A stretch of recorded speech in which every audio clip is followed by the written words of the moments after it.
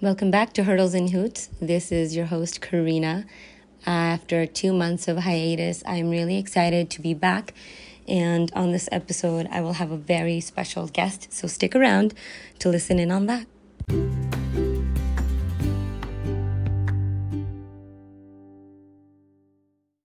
Okay, so I have with me Professor Alexandra Blum.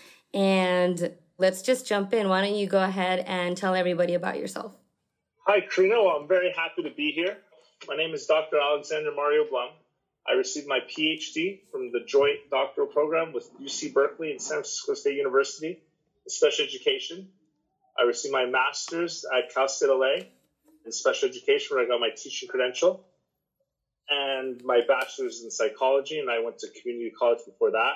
I teach at San Francisco State University as an adjunct faculty, where we met. I teach the nature of autism, introduction to disability, and now supervise student teachers. During these classes, we engage in seminar-like discussions where we explore disability and autism and the intersection of systems that exist throughout our society. I got into this field maybe 10, 12 years ago. I started in teaching. I did a credential program, a mild, moderate special education credential program at Cal State LA. Okay. This was a lot of fun. Autism wasn't as popular or talked about then in 2010, 2009 as it is today in mainstream conversation, I don't think. At the time, it was a very small program at Cal State LA, and I was doing a master's, and I was told, you could do a thesis or take a comprehensive exam. I looked, and I was like, why would I ever want to take an 8-hour comprehensive exam? I'll do a thesis. That sounds good. I had a little bit of research experience in undergraduate when I went to Cal State Northridge for psychology, and, it was interesting, but I didn't really have a researcher identity at that point. Have you had any experience with people on the spectrum prior to that? Actually, no. I didn't really get into autism for the sense of I have an experience or a relative or a friend or someone on the spectrum. Mm-hmm. It was actually more about cognition for me. Yeah. Autistic learners presented a different kind of thinking. That's really all I knew at the time. And I was like, that's really interesting. Their meaning-making system is different than other people's meaning-making system. So how would you describe what it is to have autism? Based on your experience and the knowledge that you have, what does that mean? What is the autism spectrum? What is Asperger's? And now with more research and more information that people are hearing about, these words are more familiar, but what does that really mean? That's a good question. I used to try to be very clinical about these things. This is a clinical population, right? ADHD, autism, bipolar, PTSD, clinical populations. And I tried to describe to a sort of medical model to understand these things and to explain these things to other people. You got the Diagnostic Statistic Manual of Mental Health that says, autism is characterized by 3 primary challenges: social communication, social interaction, and these repetitive, restricted, stereotype behaviors and interests. And, they give classic examples of what these look like, breakdown in communication by not understanding sarcasm, or not understanding the context, or not understanding the perspective taking. Social communication, social interaction is impacted. And then you see these kind of restricted interests, stacking cars. Yeah. That type of repetitive behavior. Objects, more interest, a limited scope of things you want to talk about and do. And the thing is, you have to understand, autism was coined really in the 40s. Okay. World so War it's fairly II. recent. Yeah, autism wasn't always existed, but it wasn't a medical in the way it is now until Leo Connor and Johns Hopkins University found this unique population in his hospital. So it was born out of this institution setting. And other theories tried to explain autism. You had this kind of psychoanalytic theory that said, cold mothers gave birth to autistic kids, right? That was its own thing for a while. And then there was the term refrigerator mother, right? Refrigerator mother, that came from that. Exactly. So could you explain a little bit about what refrigerator mother means? Well, Yeah, it means that because you were a cold and heartless mother, your child is a heartless, non-empathetic kid. And what made people coin that? What made people say, well, it's your fault because this is what we see? What were the things back then that doctors or people were seeing that made them come to that conclusion? Well, if you're not seeing perspective take place, it seems like you don't care, right? It seems like you don't have emotion if you're not showing empathy. Mm-hmm. You must be a cold child. Now, why are you a cold child? Why don't you care about the perspectives of others? Why don't you care about the interests of others? Why don't you? But they're all interpreting behaviors in this way, right? Not the actual thinking of the kid, right? Right. It's more based on what is expected or what is seen as the norm. People should react this way or say one thing or another. Yeah, and they used to do experiments with autistic kids that, someone would pretend to be in distress and they see if the kid would react appropriately. Mm-hmm. And they found differences in reaction and said, look, they don't care. There's no empathy. And it's like, no, that's not true.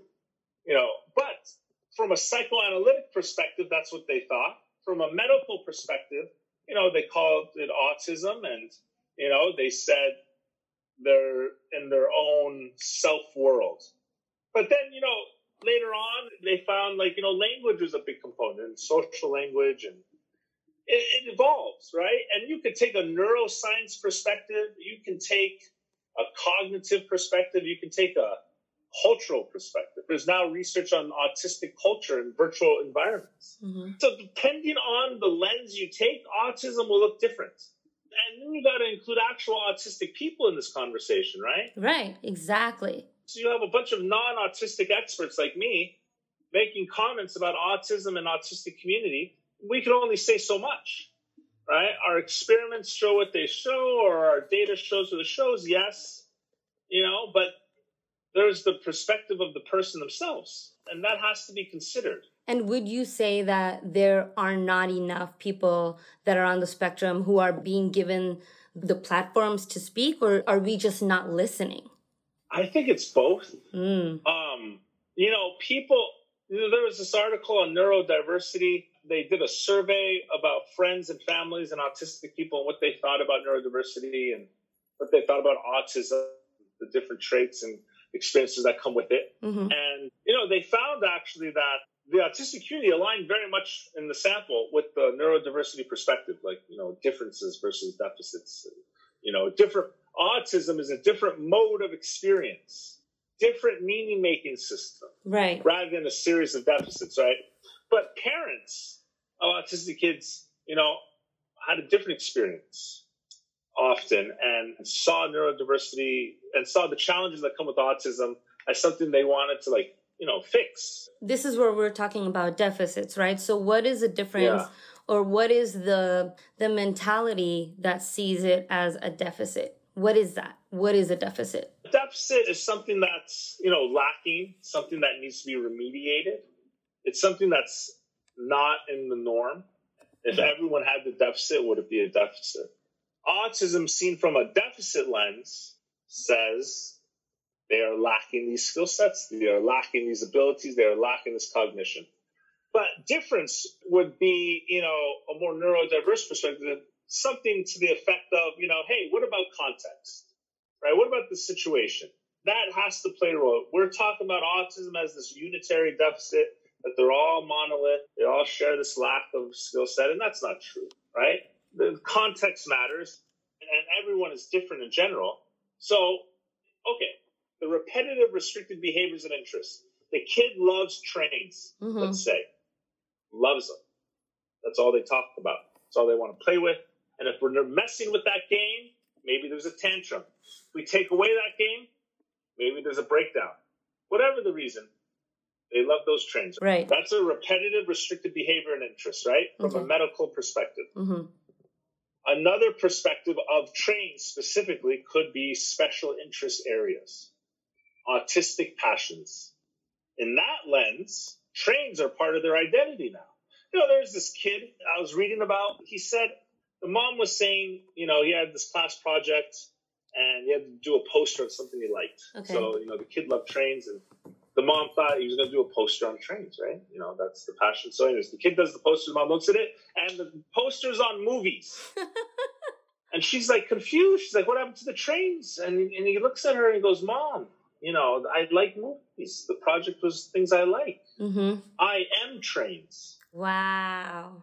So it's like, in that lens, you know, special interests have become part of identity. Just you know? like me saying, oh, I love to draw and sketch in my free time. It's totally different. Yeah, it's not just a hobby. Right. And there was another experience, a student I was teaching in class, the special interest there was Barney. And the concern was that, you know, he was an adult loving Barney, and their parents were like, oh my gosh, the bullying, the picking, all these negative things that are associated with an adult loving Barney. Mm-hmm. And they literally had to do a memorial service for Barney. Wow. Now, different ways to look at that. One, you say, oh, how dare you kill the special interest area? That's one perspective. Another perspective is, oh my gosh, you did a ceremony and showed respect for something that had to pass in their perspective. Mm-hmm.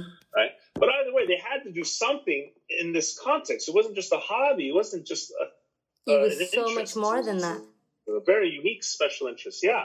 Depending on the perspective you look at, you know, these things will look differently. Here's an example.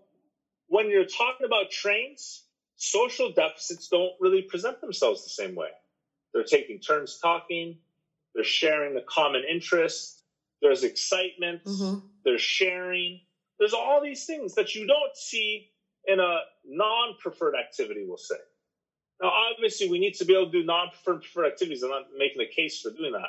But if you're telling me that the same deficits don't show themselves in both situations, then deficit in and of itself is situated by context. So let's talk about context and meaning making, which you mentioned, right? So the way of thinking, let's talk about that a little bit. What have you found in as far as cognitive, right? That area of just like cognition. What have you found? So there's one prominent theory called central coherence theory that basically says autistic people have trouble integrating all the little context information to understand the whole. For example, if someone's crying on their birthday because their pet passed away, you'd have to take that pet's in consideration to know why this person's crying on the birthday. Normally, birthday's a happy day. Right.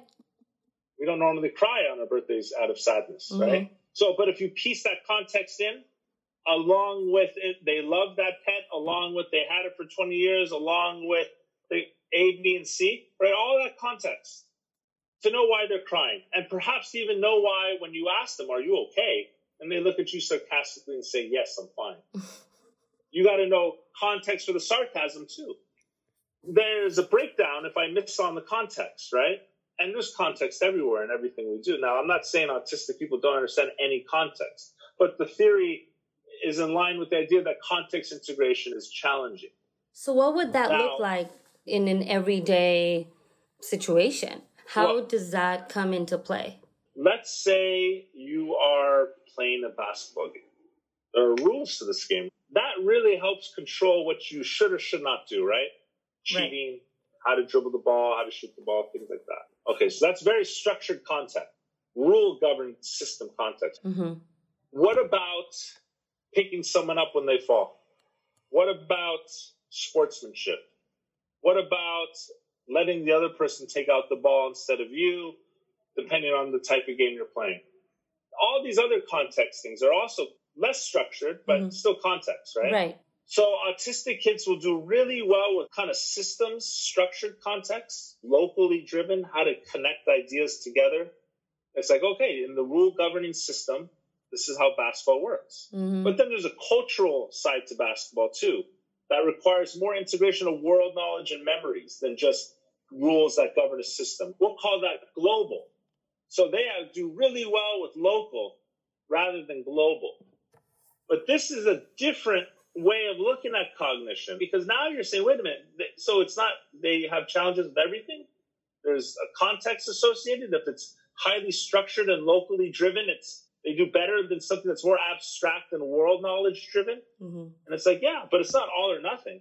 Right. There's tendencies. But at the same time, there's theories that talk about them being really good with visual information, visual spatial information, images, pictures. And so they say, hey, if you give them pictures and visuals, they'll do better with learning and cognition.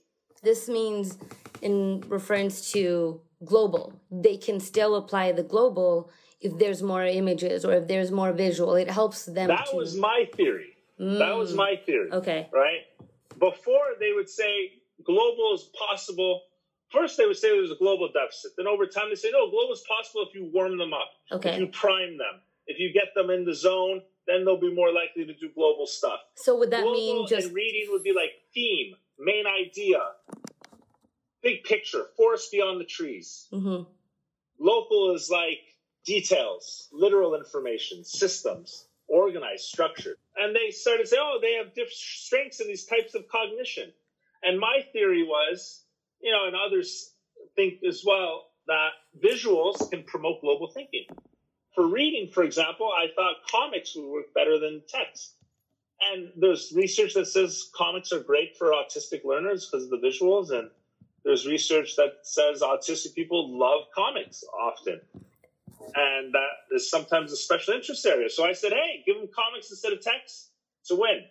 You gave us last semester this article, and it talked about manga and the autistic mind. That was the title of the article, Manga and the Autistic Mind. So for anybody that's listening, definitely read that article. But it was really detailed on what exactly it is about manga and that specific style of comic that entices a person that's on the spectrum. So can you talk a little bit about that?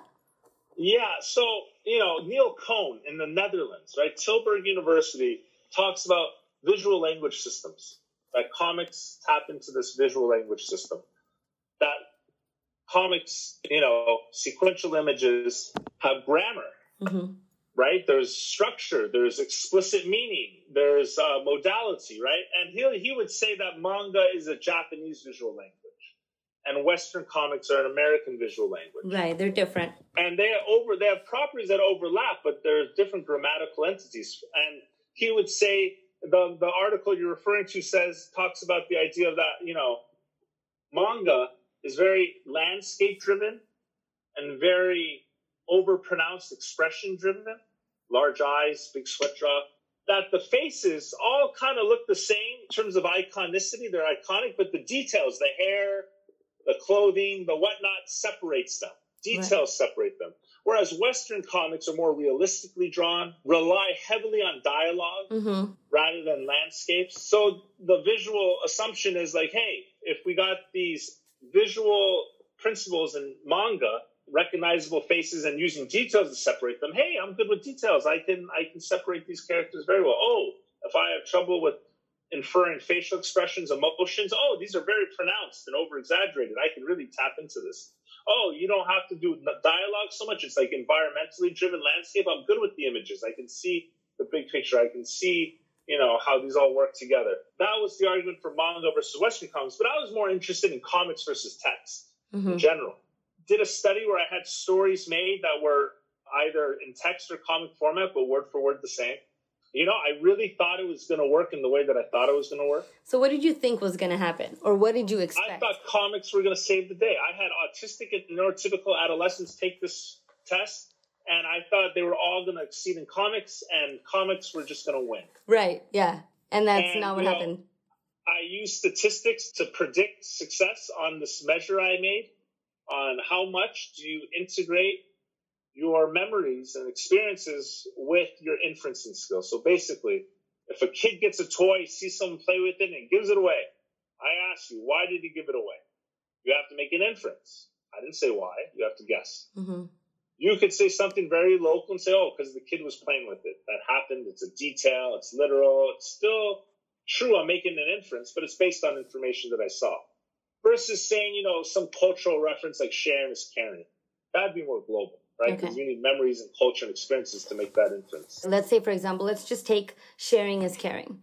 Now, would we see a pattern? Because we also know that every single person on the spectrum is different, right? You cannot see the same tendencies in every person. There's no one fixed way to categorize a person with autism. So let's say I take that sharing is caring. I tell a student of mine, this is why we can give toys to somebody else, because we care when we're sharing. Now, will that mean that we can assume they will do that across the board in any situation and there will be no variable? No, it's more like they'll be more likely to answer based on something explicit they saw than some sort of cultural norm. Mm-hmm. They'll go on the detail more than the world. Not guarantee, not every time, but there's a disposition towards the local because it makes sense. That must be why he gave the toy away.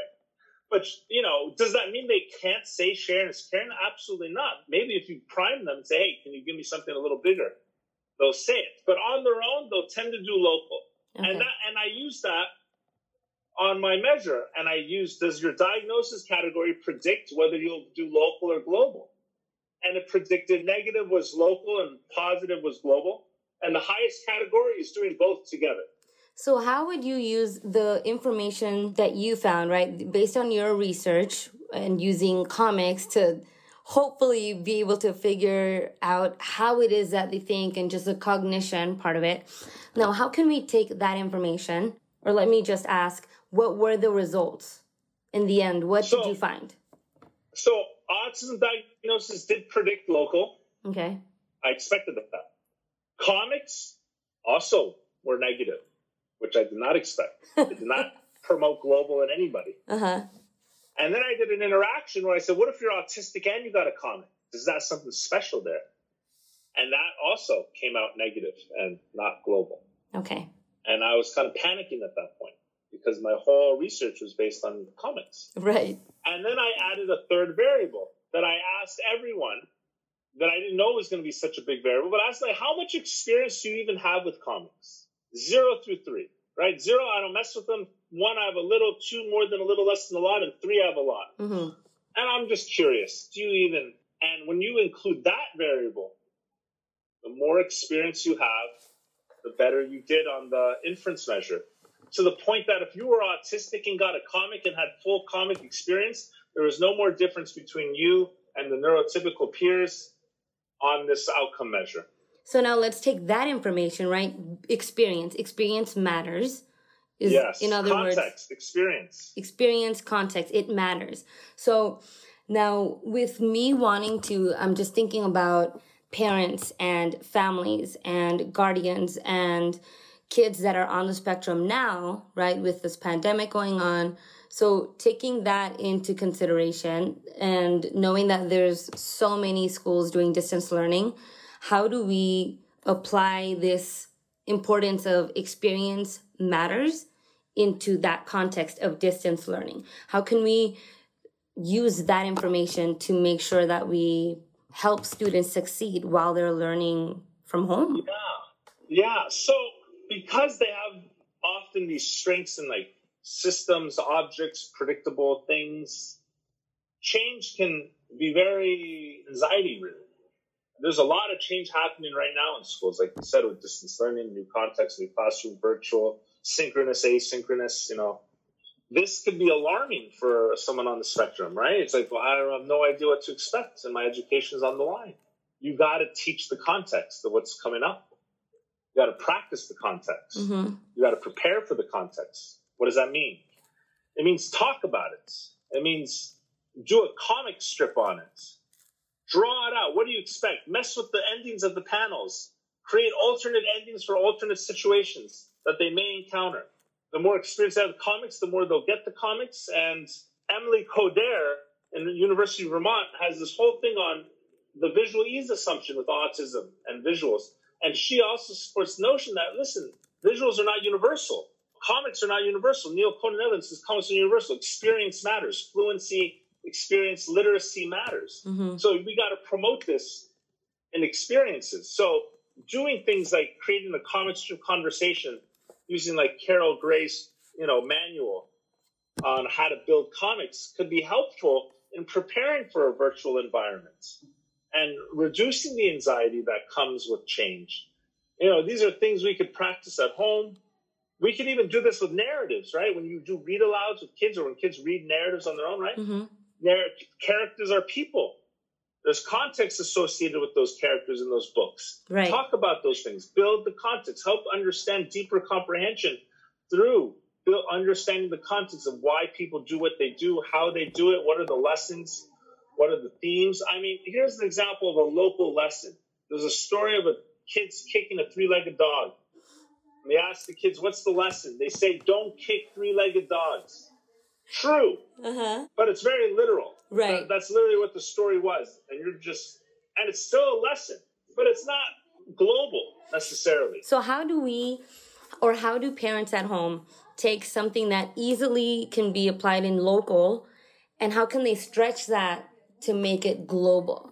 Or what is one thing that can be done? My theory that I recently published in the journal Reading and Writing is to extend that. David Pearson in 1978 talked about question-answer relationships that were text-based, which would be like local, or memory-based, script-based, which would be the global. I think doing both together is even better, mixing the local and global. So why did he give the toy away? Because he was playing with it and sharing his caring. Honor both. Integrating the local and global is the best thing you do. Don't dismiss the local. The local is the foundation for the global, and the global is the foundation for doing them both together. And that would be the best way to help them succeed. That's the best way, right? Mix it together. Don't just replace it. So what would a conversation, let's just say for the sake of like role playing, before we wrap up and leave our listeners just kind of thinking about this, because what I really want everyone to take away from this is that there is so much more to a person on the spectrum than the tendencies or the tantrums or just what is immediately noticed, right? Like it just goes so much deeper than that. And that's why I'm really glad that you talked about cognition, because that's really the biggest part of it, I think, right? It's one way to look at things. So let's say a parent at home with their child. School has already started for some, maybe for some it'll start next week. And this is a change, right? There isn't the usual teacher. They're not in the usual building where they know that they're learning. They're not surrounded by the friends that they had. The structure of their day is totally different. Maybe mom and dad are working from home. So 1 minute they're doing one thing, 1 minute they're doing the next. What are your thoughts on that? How can we, of course, we can't help the situation, right? Like there's just so many things that are changing because of the pandemic. Right. But in one single day, what are like small things that a parent or guardian can do to at least help a child, go one step forward? I think honoring choice and agency, decision-making, help them build their own environment. Scaffold it, support it, give options. Accommodate, do what you got to do to help make it happen. But at the end of the day, let them be captain of the ship and you be a good skipper who's been around the block a few times. I love that. That is such Now, obviously, you got to be a parent. And if there's life-endangering things, obviously step in and but the more we could go towards agency, right? Saying, well, you're about to have this virtual world. What can we do to this room to make it best for your virtual world? And here are some comics on what virtual world looks like. Here's some books on what people do in these situations to give you some warm up. Build the context. Right. And then use the environment to help promote the context. A lot of sensory needs are needed. Make sure there's sensory options in the room, if you can, during this learning, so these things can take place at the same time. If they need a break or if they need to do something to stimulate, depending on if they have a high threshold or a low threshold. I think autonomy and agency, self-governing and decision-making, if we can move towards those as best we can, I think that will honor the person. I agree. And I think respect their diversity and their mode of experience. But at the same time, you're supporting, right? You're building context, you're preparing, you're priming. One big thing, the neurodiversity thing, they say, oh, if you're so neurodiverse, you don't need any help, right? You're just different. No, it's like, no, that's not true. That's not what they're trying to say. And I'm not claiming to know everything, but they're not saying there are no accommodations needed. They're not saying there is no help needed. But they are saying you don't need to pathologize it and turn it into disease in the way that people tend to do it. Yes. And I think that's the difference. Yeah. We over-pathologize things. Yeah. And I mean, it immediately makes me think about a story a friend of mine told me. She has a son who is on the spectrum. She said they were at the store. There was an interaction between her and her son. And of course, like, he reacted to it in a way that is expected, I think, for someone that's on the spectrum. But nobody else in the store knows he's on the spectrum. It's not something that's immediately visible, right? You have to know the family. You have to know the person. And so he reacted, and, you know, she basically heard a woman say, "Oh my goodness, I can't believe she doesn't know how to control her child." And you know, so I think about that, and I'm just like, this is exactly why I wanted to, you know, talk to you about this. And this is really the root of why I even started the podcast, because I think there's just so much stigma. There are so many misconceptions that, of course, right, like, I'm still learning so much, but I at least want to start shattering some of that. But just to add to what you're saying, how I said, you know, depending on the lens you take, autism will look differently. Two things that I feel intersect with everything is capitalism and race. Again, I'm not claiming to be an expert on capitalism and race, right. But I had one person say to me that when we were talking about the refrigerator mother, she said, "Oh, that's nice. I probably wouldn't even have the opportunity to be a refrigerator mother." And I go, "What do you mean?" And she said, "Well, you know, I'm Black. Black people weren't seen as having autistic kids at a certain time. They were seen as having troubled kids. Wealthy white people had the luxury of a diagnosis of autism." Right? So some people didn't even have the opportunity to be a refrigerator mother, she's saying, right? So race definitely intersects with this. Mm-hmm. And capitalism, I mean, that's our very government. So that has to intersect with everything. What does it mean to be a productive member of society? What does it mean to be normative? What does it mean to operate in a capitalist society? So the point is, we have to strive for coherence and understanding the whole and all the different parts that make up that whole. Yep, I agree. I completely agree. If you could just have the listeners take away one thing, what would that be to move forward in the right direction? We got to learn to be flexible with our thinking, our attitudes, our behaviors, our dispositions, our mindsets. Can't be so rigid to where we don't make room for other people to enter. Mm-hmm. And that's right. That's how we have to be accessible for one another. Yeah. Yeah, it really does start with us, honestly, to start changing the systems, right?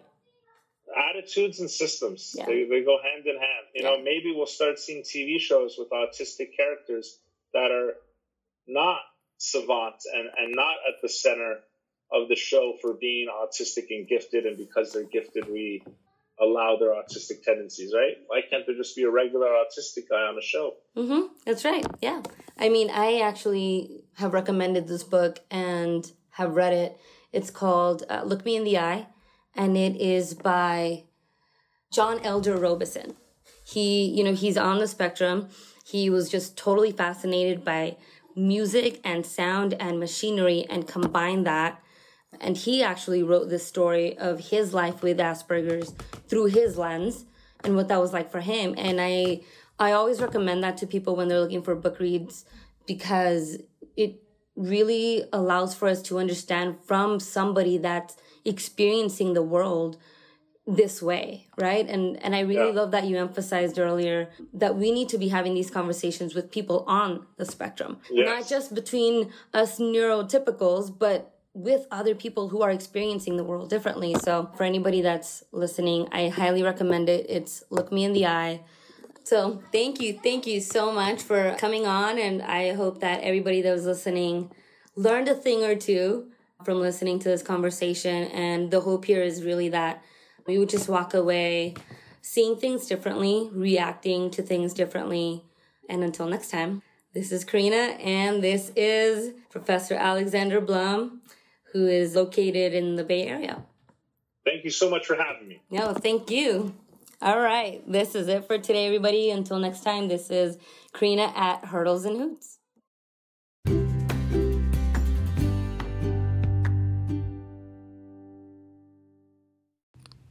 This podcast episode was produced by Daniel Lamb. Tune in every Saturday morning for the next episode. Until then, this is Corina at Hurdles and Hoots.